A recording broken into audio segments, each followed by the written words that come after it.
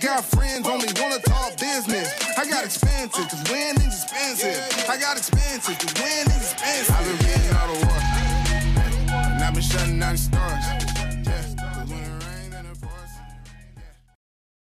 And welcome to Put That Coffee Down this week. This is the Freight Sales Show for closers. My name's Kevin Hill, here with Richie Daigle. As always, how are you doing this week, Richie? Doing well. Good to have you back. I know, it's good to be back. It's good to be back. I was a little under the weather last week, but this week we are going to be off and flying, talking about sales. We have Ryan Schreiber from Carrier Direct coming on to join us here in a few minutes. But yeah, we're going to talk about building carrier relationships. We're also going to be talking about efficient markets. What does that mean to you, Richie? Efficient markets. Is there such a thing?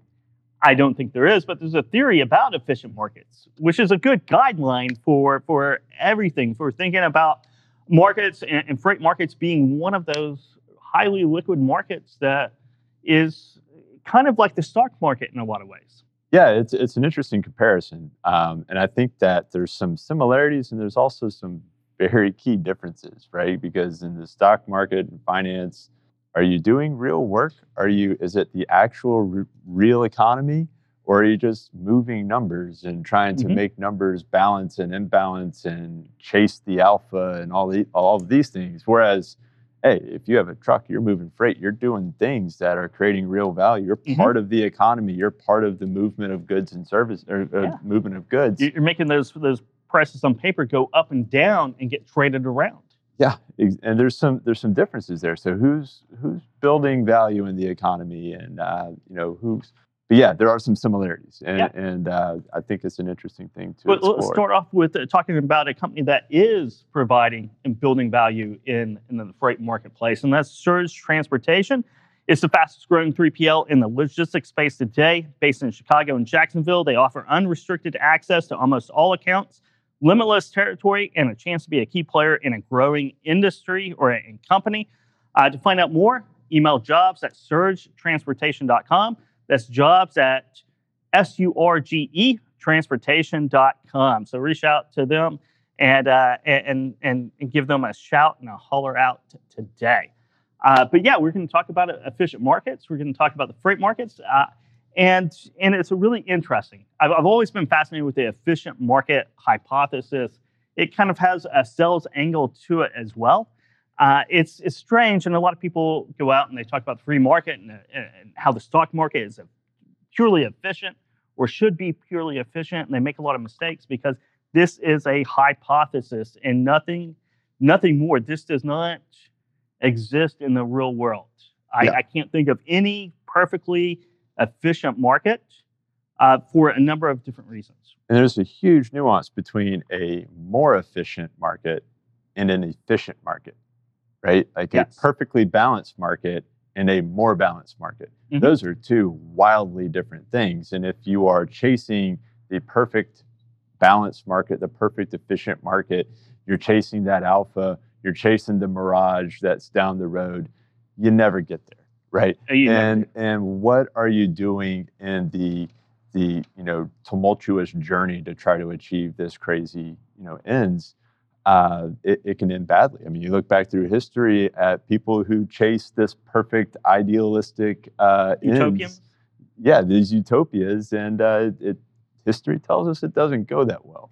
Yeah, I don't see any utopians around, or any utopia universes around. So I think they probably crash and burn at some point, and that's the free and completely free market, right? Or efficient market. It crashes and burns almost instantaneously. It's a financial theory or a hypothesis, and that's all it is. And to break it down, you mentioned alpha. Alpha is anything above beta, which means anything, let's say any benchmark, S&P 500. You're looking to earn a return above that. Beta is that benchmark. Alpha is anything you earn above it. So you hear this a lot in mutual funds, hedge funds, really the financial world. But the efficient market hypothesis states that share prices reflect all information, and consistent alpha generation is impossible. That means that there's a perfect information is distributed perfectly efficiently, and both parties in any transaction have the same knowledge about what they're buying and selling. And Richie, I think we can both agree, and all the salespeople out there, that that is not the case whatsoever. No, not at all. And, people know more about their business than people that are outside of that business. Mm-hmm. And as a salesperson, I know more about the product that I'm selling than the person that I'm speaking to for the first time about that product. And so you have to understand that going into any sort of a sales call, that there is this gap in knowledge and there's this gap in understanding. And part of the sales process is building that bridge of trust where you can have open and clear communication to learn. You want to learn about who that person is, that company that you're selling to. You want to know as much as you can about them, and they want to know as much as they can about your product, and you want to try to build that trust so that you can work towards a mutually beneficial relationship where all parties are getting something out of it. You do, and it's a good analogy is with cars, right? And there's a lemon law in economics as well that we'll discuss in the next couple of weeks, because I love this one. It really reminds me of freight, but the efficient market hypothesis, you go into to trade in your car, or you sell your car to somebody. You know exactly how it runs, what you had to fix, what's about to go out, how bad the tires are, any liens on the title. You have a really great information about the car you've been driving the last 4 or 5 years. The person you're selling it to doesn't really know anything. I mean, they're trying to investigate, they're trying to find out. On the flip side, you don't know why that other person wants to buy a car. You don't know what exactly they need. So it's asymmetrical information on both sides, and you want to combine those information flows in any sales transaction. You need to communicate what you're offering, but you have to also, whoever's the buyer, the prospect, the customer, you have to figure out what they value the most, right? And a sell is not going to be made until those information flows are as symmetric as possible. And that's not always perfect. There's no perfect symmetrical or shared knowledge. But if you can balance that as evenly as possible, you're going to make sales. If it's not balanced, right? If you don't find anything out about your prospect, or if you don't share any information, you have asymmetric information, and transactions are very hard at that point. I want to take it one step further there too, because I think that it's, there's two different types of information that are existing here. You have the narrative, which is what's being spoken, the story that you're sharing. Yeah. And then you have reality. This is the truth. And if I'm selling that car, I could give you a narrative that doesn't exactly line up with the real fact of the matter about the situation of that car. Are you saying the narrative is somehow inflated? It can be. Or not completely accurate? Yeah. Don't burst my bubble. I think that when the gap between the narrative and reality is big, it might work out in the short term, but the long-term implications there are not promising. Whereas if you can make sure that your narrative is lining up and is truthful with what you know and is objective, I like to think, maybe it's just me being an idealist here, but that it works out better in the long term as far as business. And we'll talk a little bit more about efficient market after the interview when we dive into a sonar chart. And we can show that there's a lot of asymmetries of information in the world of freight and logistics. And someone else who knows all about this, they know those asymmetries very well, is our guest here today, Ryan Schreiber. He's the Director of Engagement, or the equivalent, at Carrier Direct. How are you doing today, Ryan? You might be on mute. I think Ryan's on mute. You're right. I was on mute. I know. It's the bingo, right? There we go. It's the bingo. Yeah, I've got some T-shirts made that say "You're on mute." It's just like But you're right. I know a lot about information asymmetry. First of all, I didn't know I was on mute. But second of all, I'm usually the one who doesn't know anything about anything. So everybody else has all the information, and I'm just trying to figure it all out as I go. So it was a great lead in there by you, Kevin. I totally agree.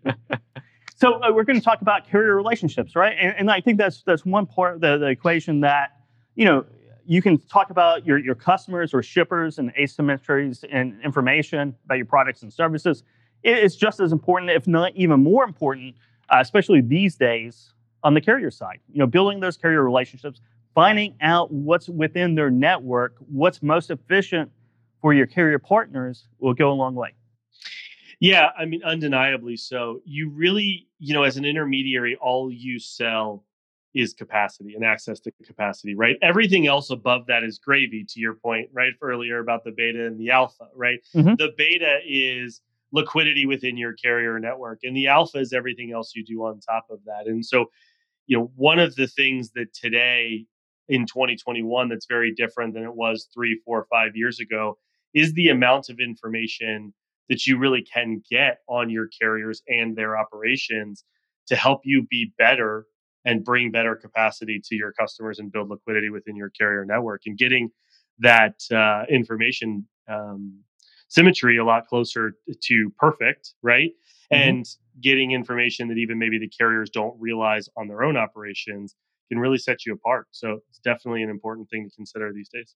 Do you feel like information, specifically objective information, has the potential to be a reference point that can build more trust between carriers and broker partners? Yeah, I think that I like to. I'm really glad you made the point about objective information, because a lot of sort of the history of the information that we share between each other is subjective, right? I mean, as an intermediary, how many times have you been on the phone with a carrier and they say, I don't know about this load, and you say to them, look, I've never had anybody complain about this load. Everybody seems to like this load. Those aren't necessarily the same thing. Just because you've never heard anybody complain about it doesn't mean that they really liked the load, right? But a lot of the information that we've gathered and that we've shared historically has been subjective. And so making that change to more objective information that can be available, or that is available and that can be gathered and synthesized these days, is a really important change. And absolutely, it can definitely change the environment of trust between carriers, brokers, and shippers, to be candid with you. So when we're talking about subjective and objective information about carriers, I mean, what are some data points that are truly objective? I mean, we live in there's a lot of analogy-based information in trucking and logistics. There's a lot of sentiment-based. What are some of the objective data points that you look for, Ryan? Yeah, that's a great question. Being able to measure the impact a carrier has on your operations as a broker is a really great start. And pretty much any broker can do that regardless of their sophistication. So, little things beyond just like on time percentage and bounce percentage, although those are absolutely table stakes that you need to be able to measure because they directly impact your cost to serve. But things like tracking compliance by carrier or by driver are things that can actually be really impactful for impacts on your cost to serve. They can stop being an argument about whether we need tracking or whether we don't need tracking, and can really help you understand where you maybe need to move on from a carrier and which carriers are providing you the best service. And then tying that to your cost to serve, as I just mentioned a second ago, and making intelligent choices about which carriers to service your freight based on their impacts of your cost to serve, and paying a better rate to the carriers that can actually lower your cost to serve so that your overall spend on transportation and service actually remains the same or goes down. Yeah, it's great. And it makes me think about, getting back to subjective information and some of these narratives that exist out in the marketplace that may be, short-sighted. and maybe there's people wanting to build out narratives with a very aggressive goal in mind that may not have other people's intentions in mind. Are you trying to tell us, Richie, that freight brokers sometimes are short-term in their thinking about capturing margin? That's a more succinct way of saying it. Okay. That's more straight and to the point. I was just trying to be nice. Well, it's not just. Let's do that. It's not just brokers, carriers. I mean, Richie, I think you're making a good point about subjective narratives, right? I mean, the reality is that neither brokers nor carriers have the critical density to be market makers, right? But each one points their finger at the other one for trying to get their share of the quote unquote pie at any given time, right? And it is relatively short-sighted, or it can be short-sighted. And a lot of that does go down to coming to the table with objective information and sharing that objective information, not telling a story or trying to sell someone on something, but actually sharing the information that you have, and then really having what I would call professional empathy, which you're talking about, which is what's the other side of this transaction trying to get, right? Because as much as we want to talk about it not being transactional and being relationship based, everything still does come down to a transaction. That's one place where technology can really help, right?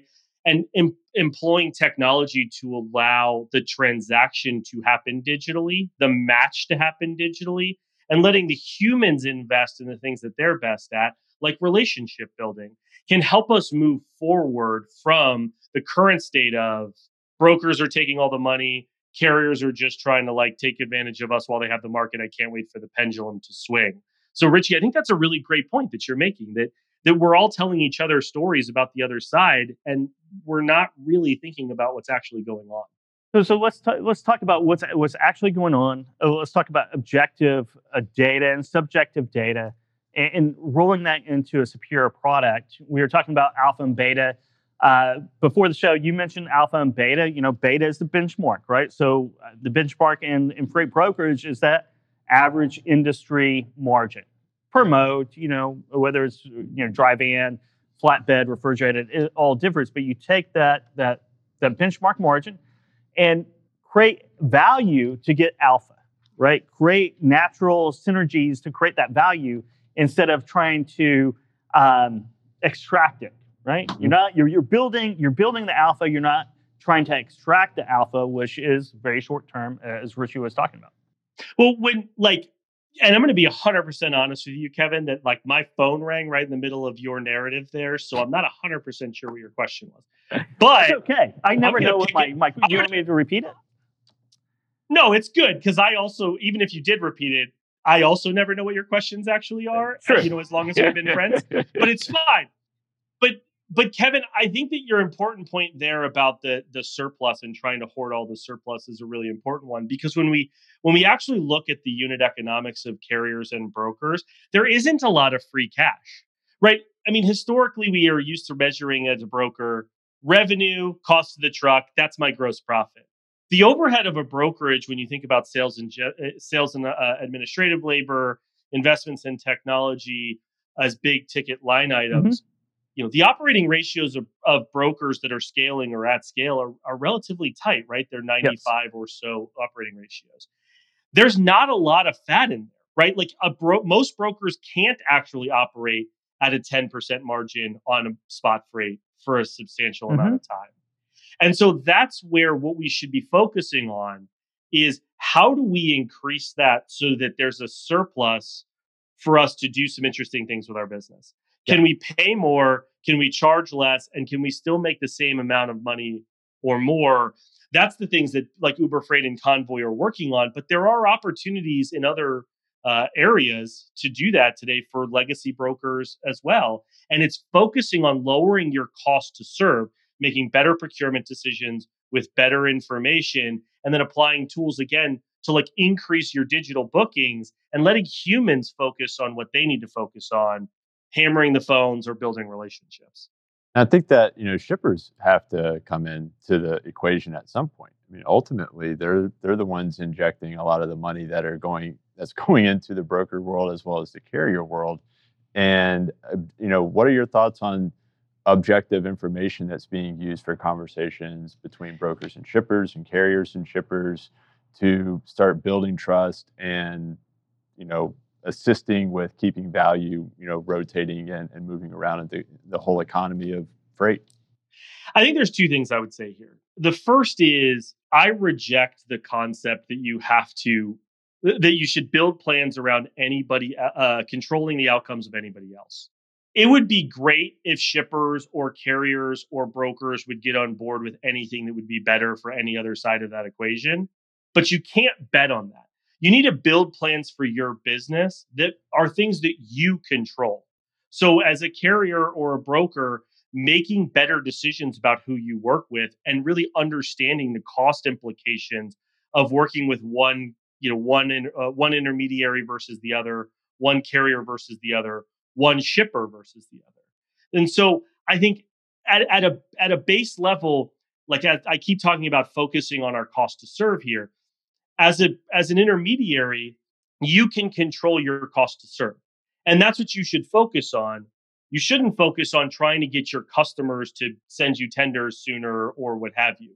Those are long form conversations and they're great to have. But if you build plans around assuming that's going to come to the table, then you're setting yourself up to fail, right? Because you don't control the outcome of those things. Now, to your point about how do we get people on ball?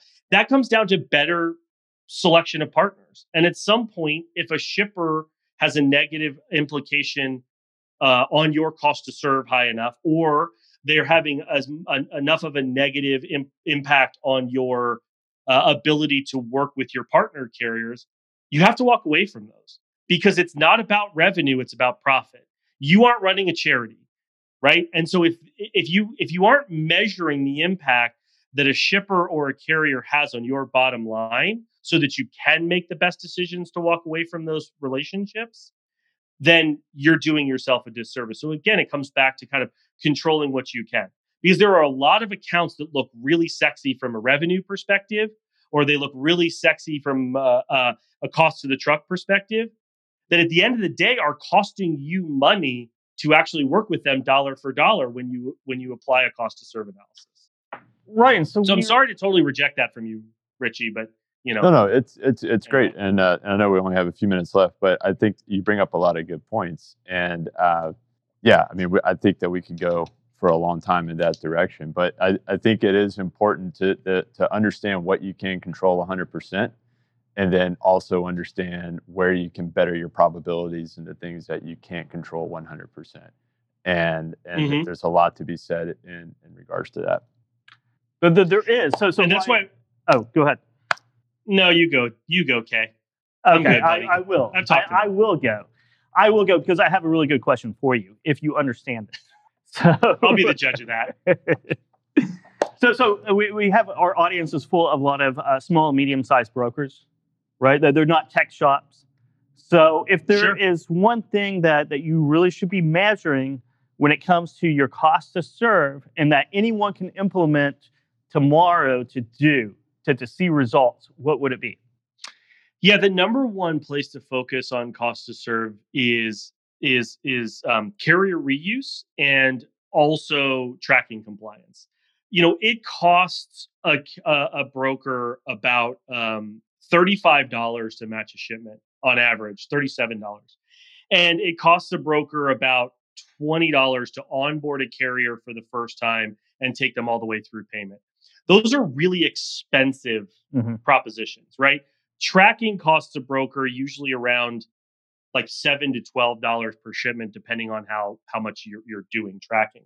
So that's some really low hanging fruit stuff. If you can find, working with tools to the extent that you can make those investments that can automate some of your matches, or that can get digital tracking on board. Those are really, really important things, but just upping your carrier reuse, right? So that you're starting to lower your cost per match by reusing your carriers. You're starting to lower your carrier onboarding expense by reusing carriers. Your back office becomes more efficient. It takes a lot less time to do ARAP because the carriers learn your carriers learn to work with you. Those are some really, really low-hanging fruit things that if you're a small or medium-sized broker can really make a difference. And that can be just one hire of somebody who's a relatively low-cost employee, just following up with carriers after delivery of their first load and asking them about the shipment. Hey, what did you like? What didn't you like? What worked? What didn't work? So that you have a better understanding of which carriers you should be reworking, which carriers you shouldn't, and also the things you don't know about your loads that take it from subjective to objective information that you can then be sharing in the future with partner carriers about those shipments. And right, I've done this. I know you've done this. Anyone who has sat by a fax machine waiting for a carrier packet to come in, or made 100 calls trying to impress a customer and do a $50 load. You know that reusing and having a stable of carriers and those reuse is immensely valuable, and it's hard to gauge sometimes exactly how valuable it is. But it's one of the easiest things to do to lower your cost to serve. I want to thank you for coming on the show today. And it's always a pleasure. Yeah. We'll have you on again soon. Yeah. And you can check Ryan Schreiber out. That sounds more like a threat than a promise, but yeah, I appreciate it. It's always a threat. It is always a threat for you. Yeah, for sure. All right. Thanks, guys. Take care. Take care, dude. Always fun talking with Ryan. Always. Good conversation. So let's talk about Sonar now. Yeah. So, I like to think that Sonar is an objective source of information. It is. It's objective. We're not a broker. We're not a carrier. We're not a shipper. The information is just, here's what we're seeing in the marketplace. And it's a good example of symmetries in information as they play out. And I think we have a chart that we'll throw up, and this is a basic chart. And I think, this is a classic. We have outbound full truckload tender volumes reflected in the blue line, and our tender rejections at the national level reflected in the orange line. And the reason why I picked this chart is I think that there's something interesting that's happening right now. We basically see with that blue line where it's a ceiling. If we take out the holidays and some of the smaller dips and abnormalities and whatnot, it's pretty flat. This is the amount of volume that the country is capable of handling. And we've been bumping up on that ceiling for some time now. Rejections were quite elevated and following that up until recently. And now we're starting to see tender rejections come back down. And I know that there's a lot of theories on why that is, but at a broad level and without getting too deep into it, I think what this is signaling, and I'd like to get your thoughts on it as well, is that maybe the current market conditions, everyone's coming around to the idea that this is here to stay for a while. And this may be the new normal and a resetting of the industry, so to speak. That's good narrative. It is a really good narrative. I will say that whenever someone says new normal, it ekes me out a little bit, that's right? Fair. Because I've heard it so much in my life, a new normal, and the laws of economics and the principles always remain. So we are in a very tight environment. It is very disruptive. It could go all the way through 2022, but is this a resetting of everything? I don't think so, because you have inflation running wild. You have, imports running wild. There is probably going to be a resetting back to more normal service-based economy that we haven't seen over the last 15 to 18 months. And people are going to adapt, right? So you can say we can't find enough drivers right now. Well, someone's going to figure out a way to bring more drivers into the industry if this is a new normal. But the market dynamics will always go back to equilibrium at some point in the future, and that could be 2 years or 5 years, or I guess if it's 30 years, it's a new normal, right? But I would say in the next couple of years, everything will reset, and we will probably find a floor. Again, trucking is just cyclical. It is just the nature of the beast.